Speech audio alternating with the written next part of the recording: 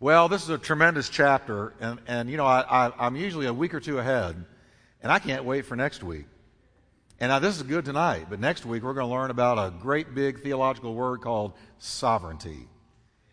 And Romans 9, and we're calling it Israel, O Israel, because Paul's going to change gears in chapter 9. But anyway, that's next week. But tonight, let's look. Last time in the first half of chapter 8, we saw that the Holy Spirit is to be in charge of what, everyone? Our mind, motives, and members of the believer.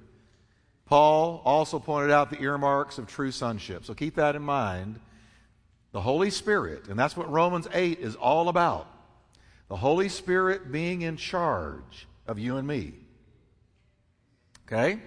That's what separates Christianity from other religions, though Christianity is not a religion. But if you want to know a major difference with other religions, it's always what you do to gain your righteousness, your works, your effort, your blood, sweat, and tears. Christianity is His blood, sweat, and tears. And Christianity is allowing the Holy Spirit to live the Christian life through you. And He does that by being in charge of your mind, what you think about, your motives, why you're after what you're after, and the members of the believer.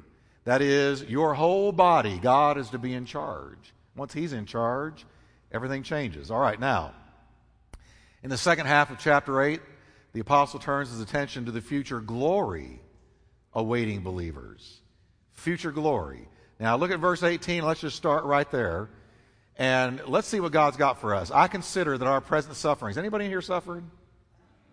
Come on, tell the truth. Don't lie to me and say, well, no, I'm blessed and this and that and the other, and you're hurting. If you're hurting, say you're hurting. Anybody in here suffering? Anybody suffered this year? Okay. Our present sufferings are not worth comparing with the glory that will be revealed in us. Well, that must be some heavy glory, because I see a lot of suffering people, and some of them are suffering greatly. But he says you can't even compare what you're experiencing in terms of suffering with the glory that is coming your way as a child of God. Now, in this passage, Paul is discussing our adaptation for the family of God. First, there is adoption into sonship. We have been adopted, whereby we cry out, what? Abba, Father. So we're adopted. But then there is adaptation. First adopted, then adapted. Adapted to what? We are prepared, we are adapted for a glorious future. Now, since the adaptation can be a painful process, and y'all, you need to understand it is sometimes. When the Lord goes to make you and me like Him, there's going to be some pain. Because we're stubborn, we're difficult, we're hard to change. We want our own way. We pout. We throw pity parties. We do all kinds of things that get in the way of God trying to make us like His Son. But it doesn't stop God. So what we're going to see is groaning is mentioned 3 times in the next few verses. Anybody groaned this year? All right. First you groan, then you grow. The first groaning is mentioned in verses 19 through 22. Let's look at it. The creation waits in eager expectation for the sons of God to be revealed. That means to come into the fullness of what we have been adopted for. We're not there yet. But when our bodies are glorified and we're in heaven and we're changed and we're perfected, that's what it means. The expectation for the sons of God to be revealed. For the creation itself was subjected to frustration, not by its own choice, but by the will of Him, or a will of the one who subjected it, in hope that the creation itself will be liberated from its bondage to decay and brought into the glorious freedom of the children of God. Now follow me for a minute. We know that he goes on. Let's finish verse 22. We know that the whole creation has been what? Groaning. The whole creation has been groaning, as in the pains of childbirth, right up to the present time. And since Paul's time, the creation is still groaning. It's groaning. What's it groaning for? It's waiting for the revelation of the sons of God. It's waiting for you and I and all the saints through all the ages to be brought into the perfection predicted by the Word of God. First, Paul speaks of the groaning of the creation. The fall of man involved the whole creation. At least as far as planet Earth is involved. I don't know about the other planets. I don't care about them. They don't matter to me. Earth does. I mean, I think they're neat, but I'm not counting on being on Mars in my lifetime. I'm here. And God's focus is this earth. Now, the vegetable world was involved in the fall of man. Did you ever think about that? Since the temptation centered around a tree. The vegetable world was brought into the fall. The brute creation was involved since the temptation was introduced by a serpent. And of course, the human creation was involved since the temptation was presented to man. So the vegetable kingdom, the brute kingdom, that is the animal kingdom, and the human creation, all were affected by the fall. The whole world and everything in it was affected by the fall. Now you may say, well, that's not fair, but the Bible says God subjected them to this groaning because they're involved in waiting for you and I to be perfected. Now, let's look at this further. The curse which followed the fall involved everything. Paul says, quote, the creature, that is creation, was subjected to vanity. Now, I want you to mark that word because vanity is a strong word. It means futility. It means frustration. Not willingly, but by reason of him who has subjected the same in hope. All right? The word vanity, used in verse 20 in the King James Version, is used only here and then in Ephesians 4:17 and then in 2 Peter 2:18. Aside from that, the Greek word we translated into vanity is not found anywhere else in the New Testament. It's found 3 times. That's it. And here's what it means. Vanity means disappointing misery. Disappointment. In this passage in Romans, it means that the whole creation has been subjected, is experiencing disappointing misery, or we could flip it and say the misery of continual disappointment. Now think about your life. Think about your life before Christ. Was it not one disappointment after another? Think about it. Look out at our world today. What do you see the world experiencing? The world is like on a hamster's wheel. They run, but they get nowhere. They reach for something, but they never attain it. You read the great philosophers of the past. Any of the people who wrote books, any of the men and women who sat down and said, you know, I've got to discover the meaning of life, and I'm looking for why all of this is here and how I fit into it. Read the great philosophers, and here's what you'll find. Unless they came to Christ, they all ended up disappointed. Disappointed. Because this world, disconnected from God, is subjected to futility. So we reach for ultimate fulfillment and never find it. We reach for the kind of love we all dream about and never get it. We see the world grasping, reaching, fighting, clawing, scratching to reach a certain pot of gold at the end of some rainbow, and they never arrive. You know why? Because we're subjected to futility. This world is.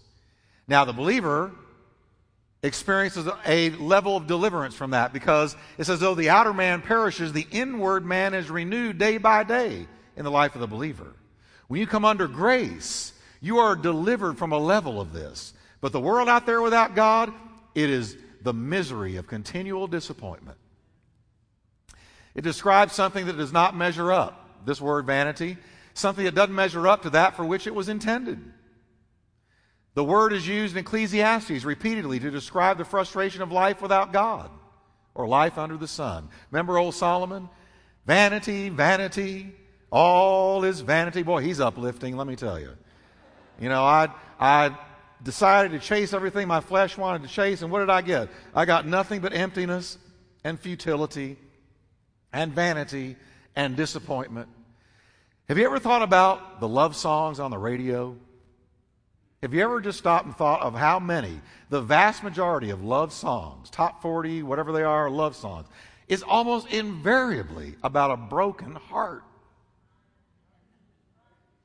You thought you were going to find finally this love and this and that, but no, it ended up bad. You know why? Because we're flawed. We can't love perfectly like we wish we could. You know what's going on there? What we find ourselves experiencing is what we hope for doesn't, and what we experience are two different things. We know inside we ought to be experiencing the kind of love, the kind of fulfillment, the kind of peace, the kind of joy that something deep inside of us tells us is there, but what we end up experiencing doesn't measure up to that for which we were intended. It's going to come later, church. The word is used in Ecclesiastes, oh, Solomon, under the sun, under the sun. That means, under the sun means life without God. When you live life without God, that's under the sun thinking. And under the sun thinking will always lead you to futility. It won't measure up. No matter what you do, it won't measure up. Clearly, there was a time when the whole creation neither groaned nor travailed in pain. But now, the lions, the tigers, the bears, are all groaning. The whole creation is groaning. The whole creation knows something is wrong. And they're waiting for the revelation of the sons of God. Is that not powerful? Where did Paul get that? He got that from the Holy Spirit. The incredible promises of God, or the incredible promise of God's created world, the high expectations and delights that accompanied it have been blunted and frustrated by the entrance of sin into the world. So you look around you. It doesn't take long. Watch the news. Walk out, look out in the neighborhoods. It doesn't matter if they're up and out or down and out. It doesn't matter if people have a lot of money or no money. They end up in tragedies. They end up in heartbreaks. They end up in disappointments because this whole deal, because of sin, has been subjected to futility. So, verse 19, the earnest expectation of the creature, the creation, waits for the manifestation of the sons of God. I like the way the Phillips translation puts that. The whole creation is on tiptoe to see the wonderful sight of the sons of God coming into their own. The whole creation's on tiptoe. The whole creation cannot wait for what John said. It does not yet appear what we shall be, but we do know that when he appears, we shall be like him, for we shall see him as he is. Now, that's the revelation of the sons of God. And so the creation's on tiptoe. I love that. I'm going to leave it right there. Brighter days lie ahead for the whole creation. Isaiah the prophet wrote of this. Here's what it's going to look like one day. The wolf will live with the lamb and won't eat him. The leopard will lie down with the goat, the calf and the lion and the yearling together. And a little child will walk with every one of them. That's what I'm quoting Isaiah here. But when is this going to happen? When the creation is no longer subjected to futility. The carnivorous won't be carnivorous anymore, and the ones that always got et all the time won't get eaten anymore. Okay? That's what it's saying. Look at this. Look at what it's going to be like. See that picture? Good picture. Great picture up there. The cow will feed with the bear. Not today, but it will. Their young will lie down together, and the lion will eat straw. He'll no longer be carnivorous. He'll eat straw like an ox. The infant will play near the hole of the cobra, and the young child will put his hand into a viper's nest and not be bitten. When Kathy and I were in East Texas, we got a frantic phone call one night, and it was some parents who had adopted this beautiful little girl. And they said, Sarah has been bitten by a poisonous snake. She's being airlifted to Dallas right now. Man, we hopped in our car. We made a beeline for Dallas. Got in that hospital room. Here's this beautiful little girl, adopted. Her arm looked like Popeye. And the skin was turning black. And I could go into a lot of detail that I'll spare you from, but suffice it to say, what she had done was she was playing around in her backyard. There was one of these big bricks, and she had stuck her hand in the brick. And waiting inside was a great big fat copperhead. Pump! And only by the mercy of God, her arm was saved. Now she's grown up, happy, and gone on with God. But here's the deal. When this millennial kingdom has come, when the Lord has come, and the creation has been delivered from futility, the child will put his hand into a copperhead's presence and never be bitten. Do you see that? That's what he's predicting. Will it be as surely as you're sitting there, no more surely than the fact that you're sitting there? Because the word of the Lord endures forever. It's coming. And I believe it's right around the corner. The millennial kingdom where there's no more suffering, no more pain, no more medicine, no more cancer, no more heart disease, no more nothing. And this is what it's going to look like when creation has been delivered from futility, from continual disappointment. They will neither harm nor destroy on all my holy mountain, for the earth will be full of the knowledge of the Lord as the waters cover the sea. Everybody's going to know the Lord in that day. In light of this, Paul puts suffering in perspective. So those of you that are suffering, watch this. He said, I consider that our present sufferings aren't worth comparing with the glory that will be revealed in us. 2 Corinthians 4:17, he says the same thing. For our light and momentary troubles are achieving for us an eternal glory that far outweighs them all. Wow. Wonderful. Now, keep in mind that what Paul calls light afflictions, we would all say we were about to die. Most modern Christians would feel like they had one foot in the grave if they went through what Paul did. But his eyes were fixed on the soon coming eternal weight of glory. Not on his sufferings, but on the coming glory. He refused to focus on what he was suffering from and focused on the glory that was coming. Now next, Paul addresses the second groaning, and that's the groaning of the Christian, because he has not yet received his glorified body. How many of y'all are waiting for that glorified body? You can give up curves then. You can give up dieting. You can give up Max Factor. You can give up Maybelline. You can give up... Listen, you're not going to have to worry about any of that because your body is going to be glorified. Now watch this. He says, not only so, but we ourselves, who have the first fruits of the Spirit, do what? What do? Groan inwardly as we wait eagerly for our adoption as sons, the redemption of our bodies. Okay?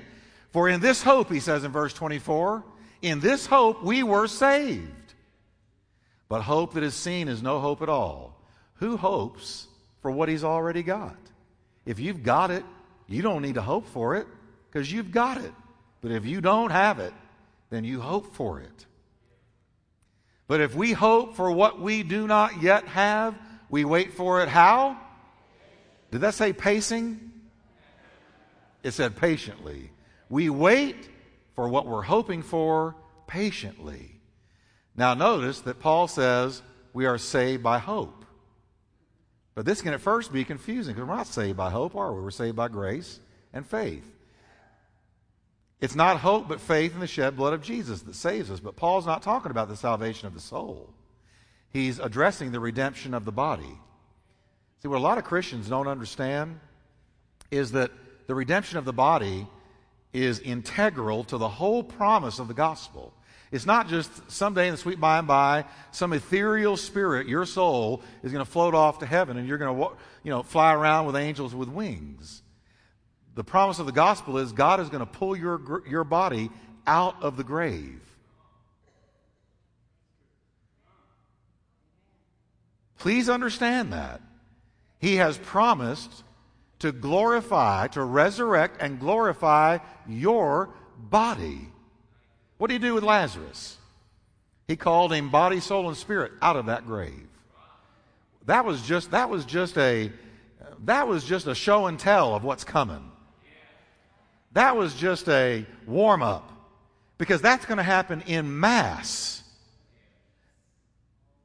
Millions and millions and millions and millions will come out of the grave, no matter how long they've been in there. God will pull it together, pull the ashes together, pull everything together, and give you a glorified body. That's part of the promise. Paul calls this the blessed hope. The word hope in the New Testament is not some wishy-washy, maybe so, hope so thing. Hope has to do with the certainty something good is coming in the future. It's certain. I'm not hope so, maybe so, perhaps so, golly, maybe not. No. Bible hope is based on the promises of God. And so Bible hope says, I'm hoping based on what He's promised me, so I know that what is coming in the future is good because He said so. Faith receives it, hope anticipates it. You see the difference?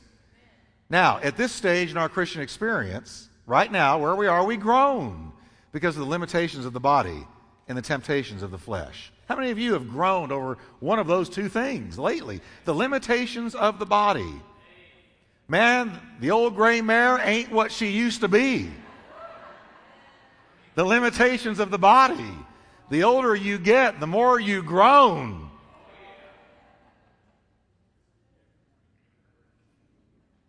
If it ain't broke, it doesn't work. It's one of the two. And so you go, so there's a groaning because you realize the limitations of your physical body or the temptations that still come to you. And they come to you because you're in a body of flesh. And so there comes a groaning eventually as you mature as a child of God. And that groaning is, I can't wait till I'm delivered from this body. And the promise is, if you die before He comes, He's calling you out of the grave. If you're alive when He comes, He's calling you up. But whichever, your body is going to be resurrected, and you're going to get a glorified body. And that is inherent in the promises of the gospel. But the day is coming when we shall have this body of humiliation changed by the Lord. Who? And I love this, Philippians 3:21. How's He going to do it? How's He going to do that?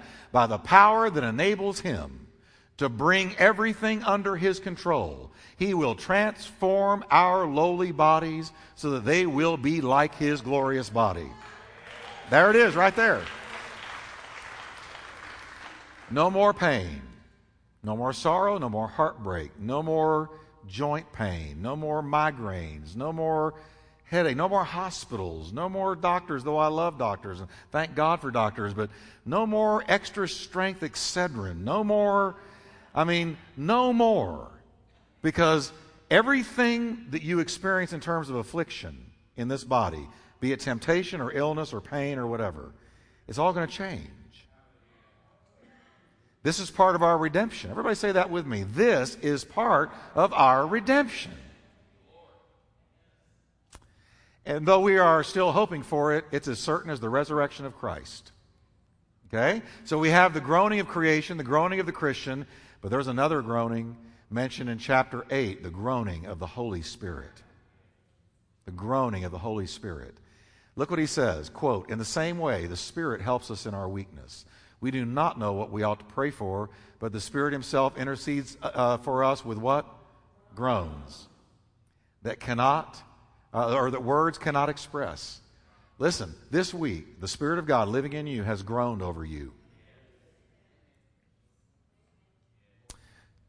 And He who searches our hearts knows the mind of the Spirit.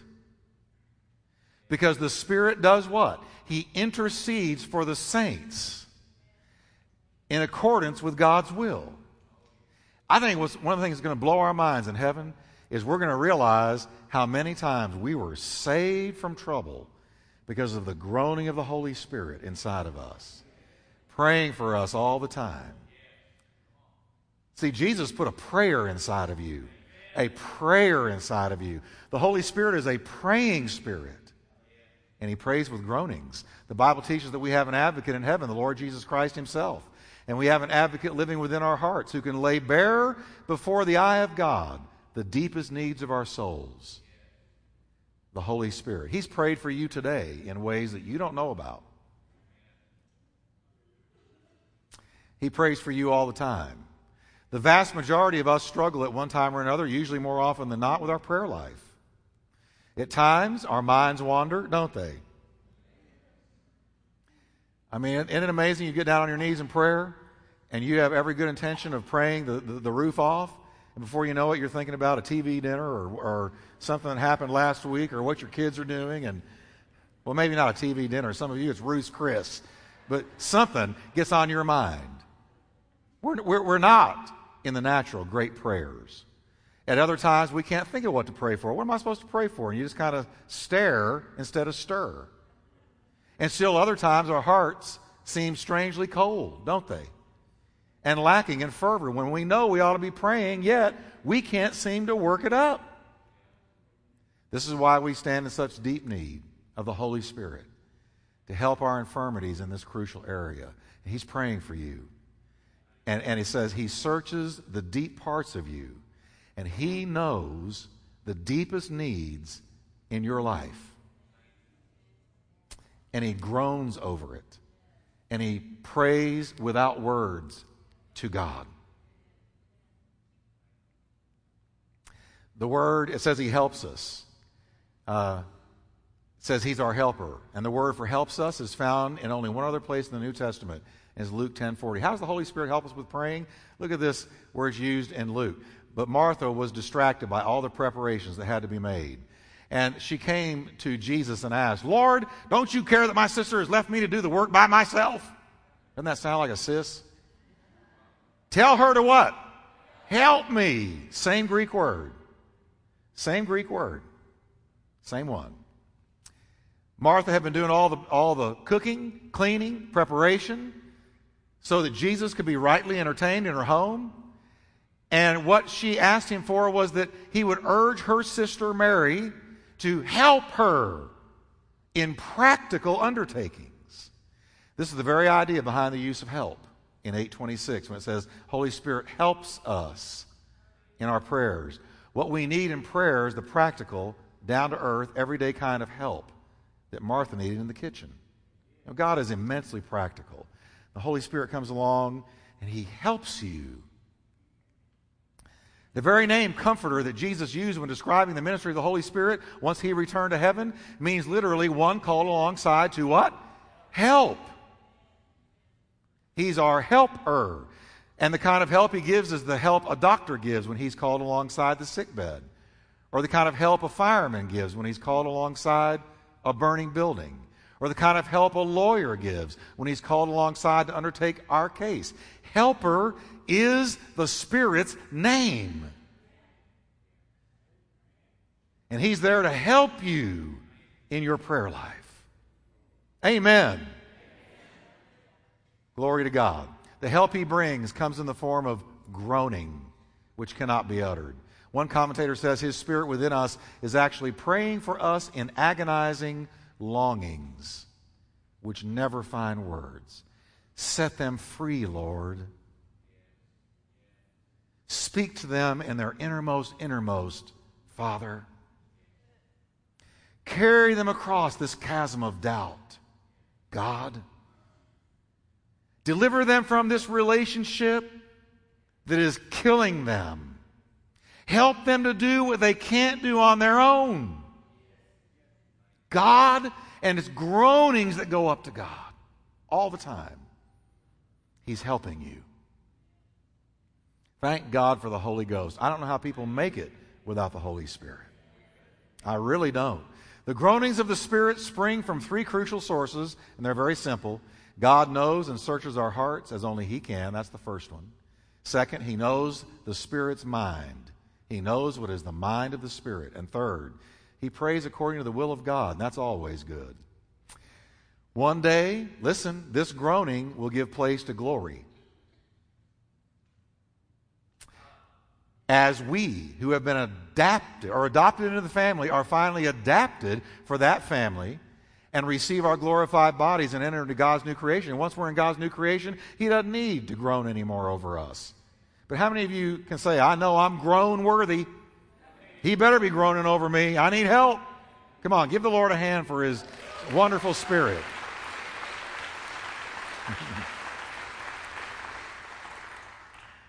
Now, here's 5 powerful words. These are million-dollar theological words, but let's look at them. Chapter 8, verses 28 to 30. Oh, what happened there? Okay. Paul winds up this awesome chapter with a reminder. Here's what he says. And in this, your favorite verse, let's read it together. And we know that in all things God works for the good of those who love him, who have been called according to his purpose. Isn't that a favorite one? Now, we may not always be able to see it, but this verse is a promise that God's purposes cannot be thwarted. I want you to know that. God's purposes over your life cannot be thwarted. They can be hindered, they can receive attack, but they can't be thwarted. Everything will one day fit into his plan for us and for the world. Period. He's already decreed it. If it hurts, he's going to use it. If it blesses you, he's going to use it. Whatever it is, he's going to use it.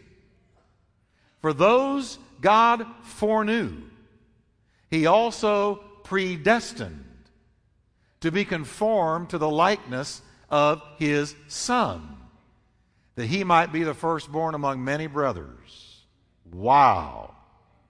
And those, read it with me, and those he predestined, he also called. Those he called, he also justified. Those he justified, he also glorified. Amen. Now, here's the 5 words, the 5 key words in this passage theologians have fought over these things ever since the church, ever since Paul wrote them. But we're not going to fight over them. I'm just going to tell you what they mean, and you can chew the meat and spit out the bones and go pray about it. But here they are. Foreknew, predestined, called, justified, glorified. These are difficult words, but they're powerful. What's foreknowledge? God knew of your salvation before it happened. He knew you were coming all the time. He foreknew you. Now, here's what this doesn't mean. It does not mean that God decided you would be saved and someone else would be lost. That's not what it means. It means this. We think God, at least some of us, was shocked when we repented. Can you believe he or she? But you know what God said in heaven? I knew you were coming. I knew the day. I knew the hour. I knew the moment. I knew the circumstances. I knew how it was going to happen. He foreknew you. I love this illustration. I've told it, but I'll tell it again. It's worth telling again. Here's a door. On this side of the door, there's a sign. It says, whosoever will, let him come. We're bopping along in our sinful life, and we see that. Holy Spirit convicts us. We say, I'm walking through that door. Jesus, forgive me. We walk through the door. We come out on the other side. We shut it. And on the other side, it says, I knew you were coming all the time.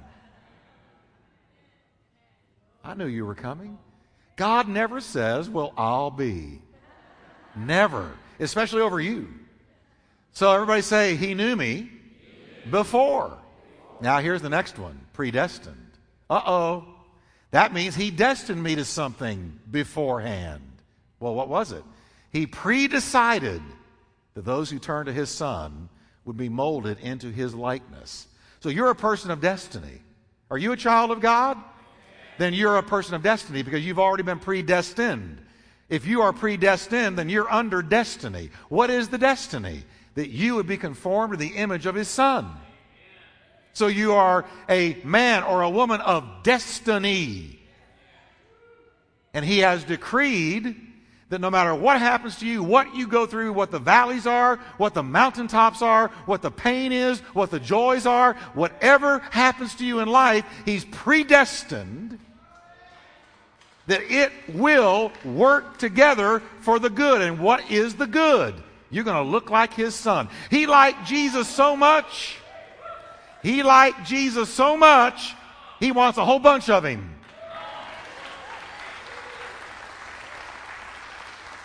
So that's it. So everybody say with me, he foreknew me. He predestined me. Well, then he called. That means invited, summoned. Yoo-hoo. You got a party invitation to the marriage supper of the Lamb. He summoned us to partake of his salvation through Christ. He called us. Do you remember that call? There you were in your darkness doing God knows what, and all of a sudden you became aware of something calling you. You remember that? I mean, come on. Look back the way you used to live. Would you have put you here on a Wednesday night, lifting your hands, praising God, shouting over the Bible? No. What happened to you? You got called. And you went, I believe I'll go to that party. I believe I'll go to that party. And you walked through the door. He said, I knew you were coming all the while. You were predestined to be conformed to the image of my Son, and I've called you to it. Now look what he says. Once you get called, he says, justified. Having received his invitation, God acquitted us of all charges through the shed blood of his Son. Really, if I had on a 100-pound backpack weighing me down, hunching my back over, I'd carried it all my life.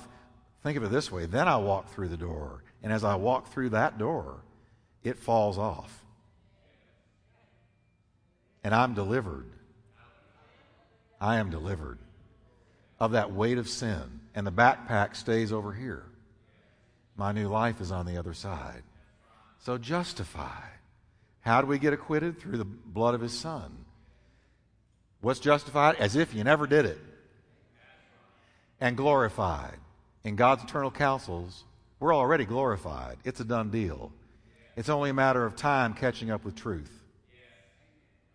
Okay? It's only a matter of time catching up with truth. You are seated in heavenly places in Christ Jesus right now in the counsels of God. It's only a matter of time catching up with truth. These 5 powerful words embrace eternity past, the present fleeting moments of this current world, and the eternity that is coming. Now we're secure in him. We're almost done. What time is it? We're doing good. Watch this. Secure in him. Are you secure in him? Having laid out God's redemptive purpose in verse 30, Paul poses a question. What then shall we say to these things? If God's for us, who in the world can be against us if God's for us? What are we going to say to these things? If God's for us, who can be against us? His answer provides the grandest sweep of assuring verbiage in the whole Bible. First, our assurance is based on the heavy investment that God has already made in our redemption. He's already made a huge investment, the blood of his Son. Paul says, quote, he who did not spare his own Son, but delivered him up for us all, if he did that, how in the world will he not also freely give us all things? If he didn't spare his own Son, he gave the very best, so anything after that is peanut butter. Okay? If he didn't spare his own Son, what will he not give you that is good?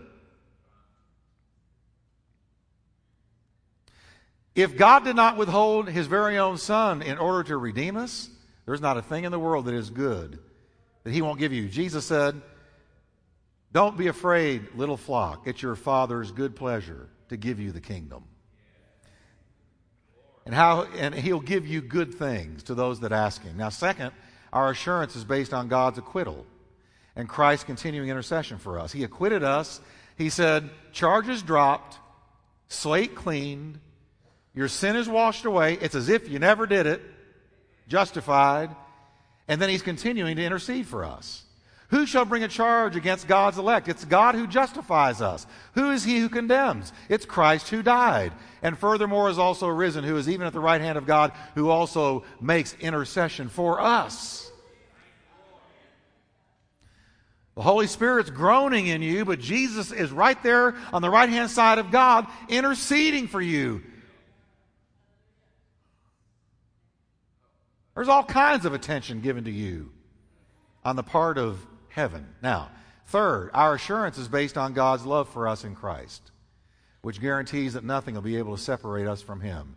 I love this so much. We've got to read this together, because some of you need to get this tonight. Who shall separate us from the love of Christ? Shall tribulation or distress or persecution or famine or nakedness, peril or sword or the loss of a job or the loss of a spouse or persecution, like he's already said? Who is going to separate you, or what will? As it is written, for your sake we're killed all day long. We're accounted as sheep for the slaughter. And after listing these various calamities that have assailed God's people, and what were those calamities? Look at them again. A tribulation, distress, persecution, famine, nakedness, peril, sword. After listing these things, he makes this pronouncement. Yet in all these things, in what things? Let's go. In tribulation, in distress, persecution, famine, nakedness, peril, and sword. In all these things, we are what? More than conquerors.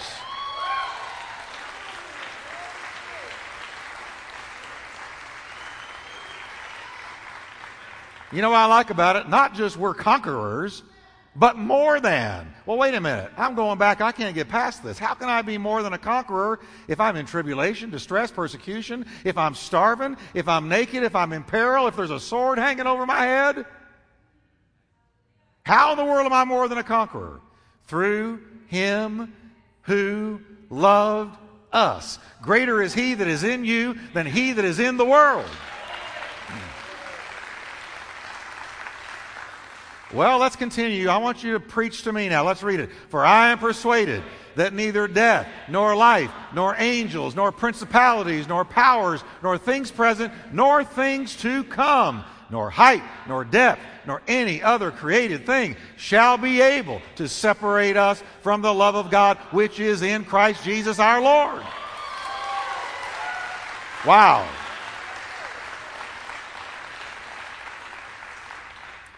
Woo! If that doesn't stir you a little bit, you're not saved. Or you need to wake up anyway. You know, he used every adjective he could use. And then he just ended, well, I can't think of anything else, so I'll just say, or any other thing. In other words, there's not a thing in heaven, hell, or earth that can separate you from what? God's love. Your failures can't separate you. Your missteps can't separate you. What other people have done to you can't separate you. Your heartbreaks and heartaches and letdowns and breakdowns, none of that can separate you from the love of God. Let's say together. I'm signed, sealed, and delivered to heaven's gates through the shed blood of Jesus Christ. Stand up and give him a hand today. Hallelujah. Come on, y'all can do better than that. Give God praise. Hallelujah.